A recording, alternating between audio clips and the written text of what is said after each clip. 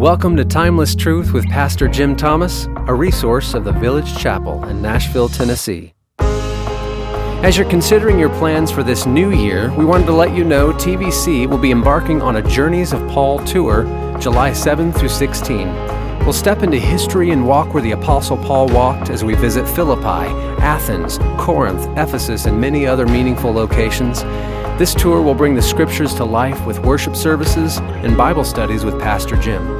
You can learn more at thevillagechapel.com/tour. This week, we continue our study of the Gospel of Mark. Now, here's Pastor Jim. Mark 11 continues with an amazing teaching from Jesus about prayer, and I think it's probably one of the most misunderstood teachings about prayer in our own day and time, and perhaps back then as well. It comes on the heels of what we described as a Markan sandwich in the previous episode. That is, Jesus cursing a fig tree that didn't have any fruit on it. Should have at least had the pagum, the little nodules of the early fruit. Didn't even have that, but it was in full leaf.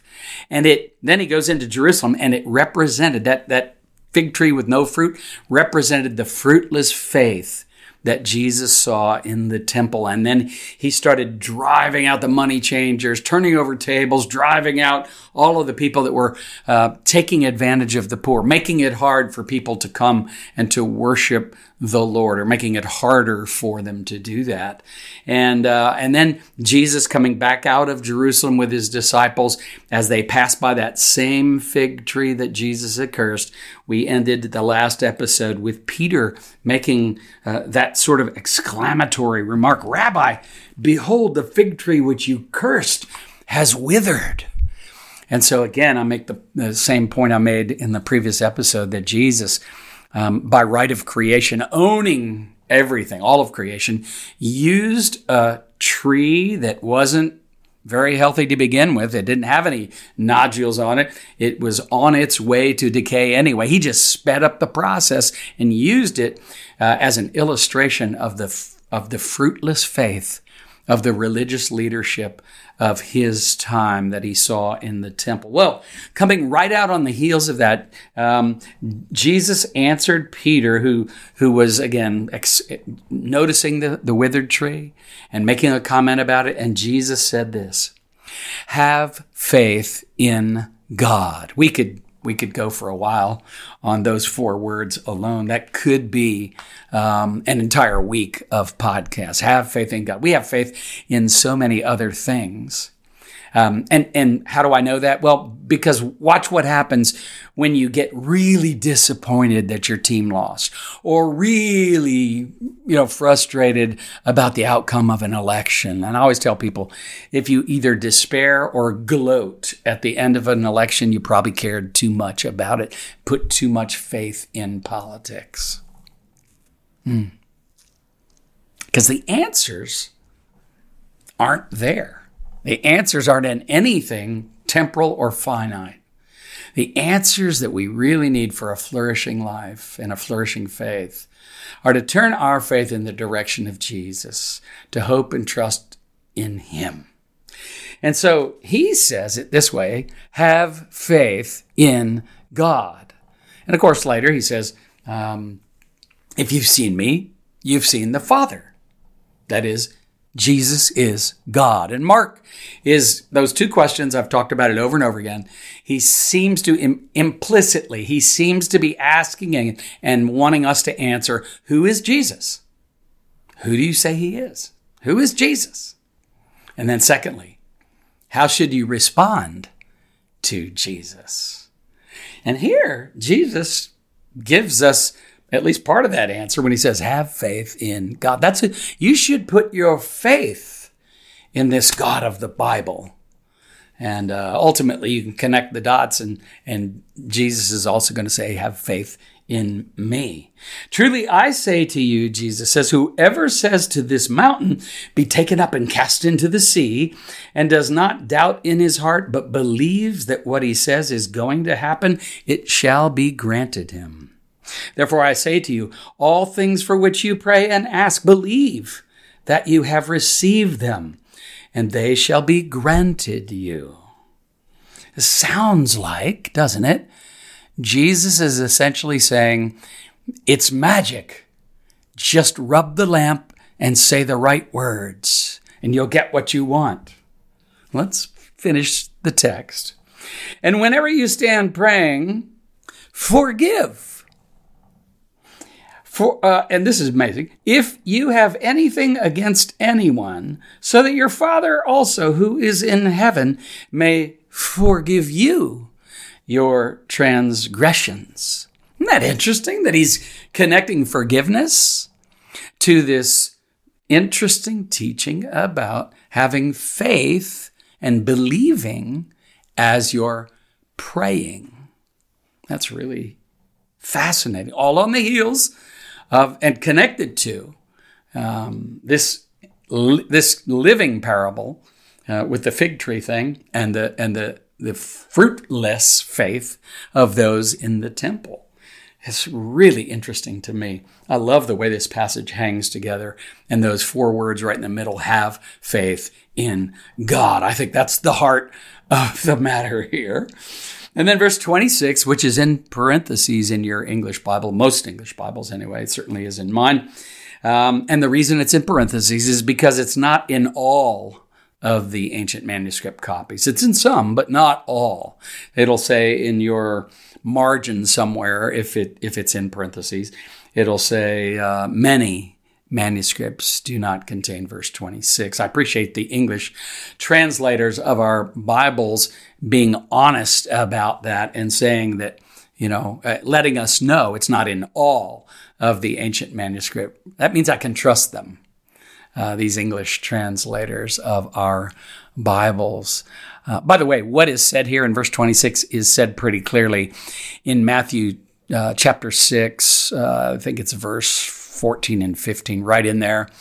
And it's not in parentheses there. So in other words, what is in Mark 11:26 is also in Matthew 6, and it's not in parentheses there. So it is in all of the ancient manuscript copies of Matthew's gospel. And if you were to leave it out, there's nothing that it would take away from the gospel itself, the essence of the gospel. But here's what it says. But if you do not forgive, neither will your Father who is in heaven forgive your transgressions. That's just right there. A really clear statement and from Jesus, but all connected. This forgiveness and the sort of call for us to forgive others, to be agents of God's grace, reflecting that which we've received, connecting that with the way that we pray and the way that we pray in faith, believing. And those 4 interesting words that he began the entire thing with, right there in verse 22.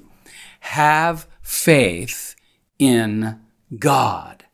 That means so much. Those 4 words mean so much. Jesus elsewhere will talk about praying in his name. And the prayer of faith, that is, whatever you ask in my name, he'll say, that means to align your mind and your heart, your desires, your will, your wishes, to align all of who you are with all of who he is, because his name doesn't just mean use the name Jesus and tag it onto the end of your prayer like a talisman, some kind of little rabbit's foot, as if you rub that and say in Jesus' name, then somehow or another you're going to be able to say whatever it is you want, and it's going to be yours as long as you believe. How do I know this? Well, let me try it. Okay, let me try it the other way. Let me pretend as if you just can name it, claim it, and frame it. That your words will speak it into being. That whatever I say in the next few minutes here, next couple seconds, God, as my cosmic concierge, must do and has to give me. All right, I want to lose 10 pounds right now. No, didn't work. I want to be 10 years younger right now. No, didn't work. All right, I want to win the lotto this month, and I promise to tithe 10%. No. I want to have 10,000 subscribers more than I have yesterday to this podcast. Probably not going to happen. I want to become rich and famous for Jesus. If I just say for Jesus, is that what it takes? Is that what it means? No, that didn't work. I wonder why. You see, moving mountains that Jesus talks about here was a familiar phrase actually to first century Jews. To them, it simply meant to remove difficulties while expounding and interpreting Scripture. Those who were good at removing difficulties were known as uprooters or pulverizers of mountains. Jesus never meant for this to be taken literally. Jesus himself never moved a physical mountain. The Apostle Paul never moved a mountain. None of the popes down through history never moved a mountain. Mother Teresa never moved a mountain. Neither, if you want to go Protestant, neither did Martin Luther. Neither did John Calvin. They've never moved a mountain. What Jesus meant was that well-directed faith, well-placed faith, and trusting faith, believing faith, that is, in accordance with his name, faith. That is the kind of faith that will indeed remove difficulties, at least in our heads, in our hearts, with our understanding of who God is. And more often than not, the thing that gets changed, the thing that gets moved in those kinds of prayers is me. It's not just circumstances around me. So rather than reducing prayer to magic and superstition, the equivalent of rubbing a genie's lamp, expecting the angel of God to come out in a puff of smoke, awaiting your orders, and ready to do your list of things that you've written out, your wishes, your ambitions, take care of your anxieties, whatever. You can pray, Jesus says, and it can start to move mountains inside of you and remove difficulties in your relationship with God and even produce the fruit of the Spirit. See, for some of us, that would be amazing if we actually started praying in his name about some of the real difficulties that we have. What do I mean? Well, here's what I mean. What if you have trouble with your temper and God were to get a hold of you and get you to start praying about your temper? It would be like moving a mountain for you to start becoming a more even-tempered person, wouldn't it? Yeah. If you find that you're always negative and you can't ever say a nice or a kind word about anyone, and you go to God in prayer, asking him to change your heart, I bet he'll start doing that and moving that mountain. And if you've ever felt like a victim, ever since some horrible injustice was done to you, or if you've been wounded by some broken relationship, or you've stumbled over and over and over again because of some addiction, or you just keep losing jobs and can't hold jobs, placing your faith in the God of grace means that the mountains like that block you from moving forward in Christ can indeed be moved. Not in your or my limited strength, but by the power of the infinitely wonderful, generous God of the universe. When self-righteousness, hypocrisy, and selfish ambition rule our lives, our temple is in need of some cleansing, just like the temple in Jesus' day. When our religion is only about what will make us happy, wealthy, and popular, not what will make us holy, then it's not the Christian faith at all. It's just our own religion, and we're worshiping the God of self. But the God of the Bible, see, he's in the business of making us better people, more holy people. And he desires to see the fruit of righteousness in our lives. We've got to get rid of those things that crowd out true and honest worship, like turning over some of those tables, and removing some of those obstacles to worship. We need to leave our lust for fame, fortune, and control behind. We need to drive it out of the temple. We need to leave greed for more and more and more. And how about a little bit more? And certainly at least a little bit more than the next guy.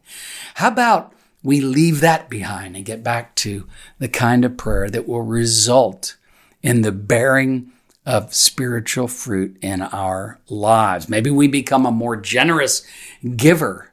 Maybe we begin to even give away out of our own need, give away what we need. You walk into church, nobody ever says hi to me. How about you give away what you want or what you need, and you become the host and not the guest?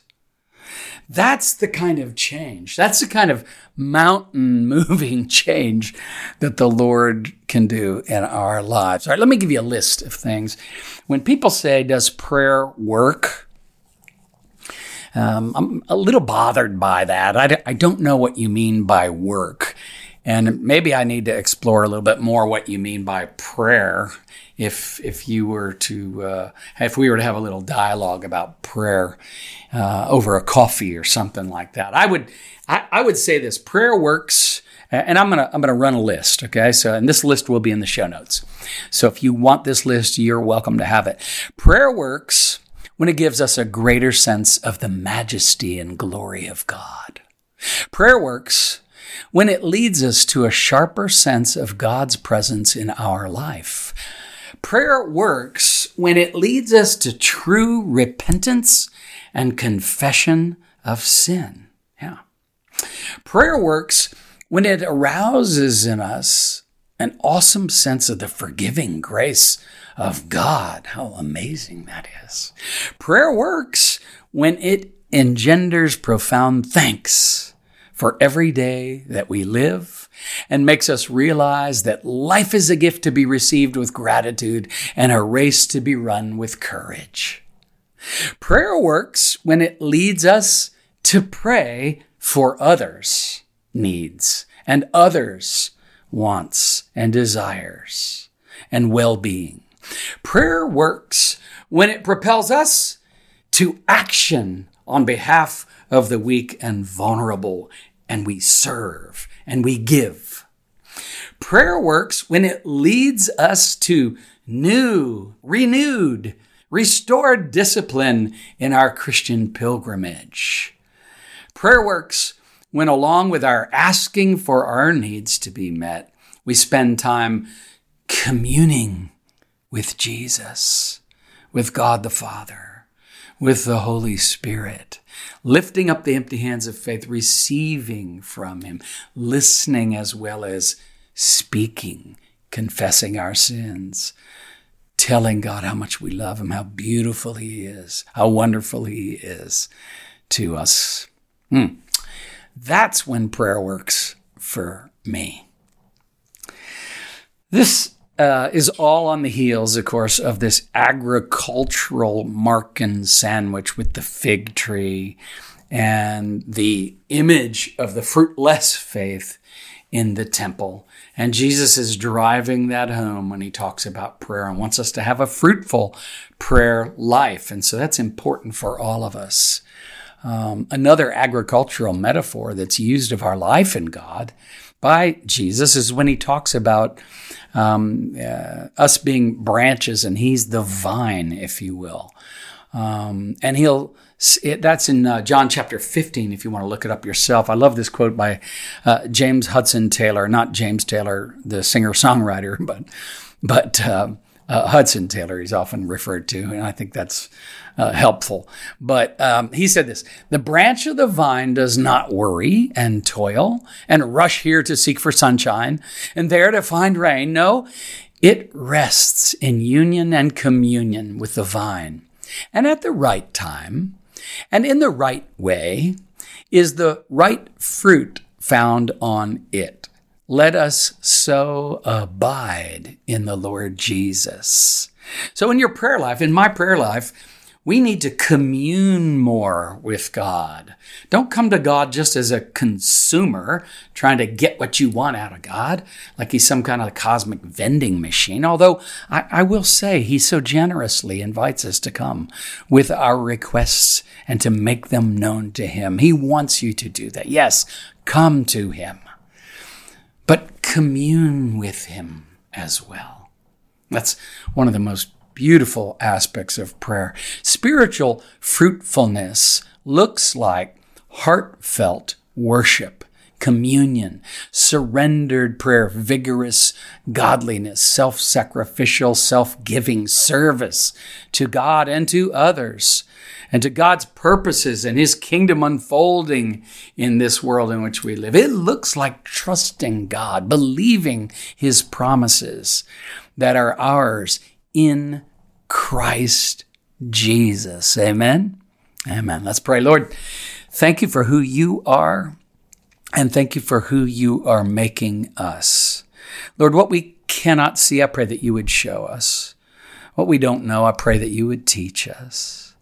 And what we are not in our hearts, in our affections, Lord, I pray that you would make us, renew us, restore us, Lord, as we repent and as we come before you, confessing our sins, confessing our weakness, confessing our inconsistency. Oh, Holy Spirit, do a good work in all of us and in every one of us. And send us out into the world today to join you in the work that you are doing, to see your kingdom come and your will be done. We pray this in the name of Jesus. Amen and amen. God bless you. Have a great day. Thanks for listening to today's study. Take a moment to leave a review and share this episode with friends and family. You can stay connected by signing up for our newsletter or follow us on social media. At the Village Chapel, we believe God's Word is unique in its source, timeless in its truth, broad in its reach, and transforming in its power. For more resources or to support our ministry, visit our website, thevillagechapel.com.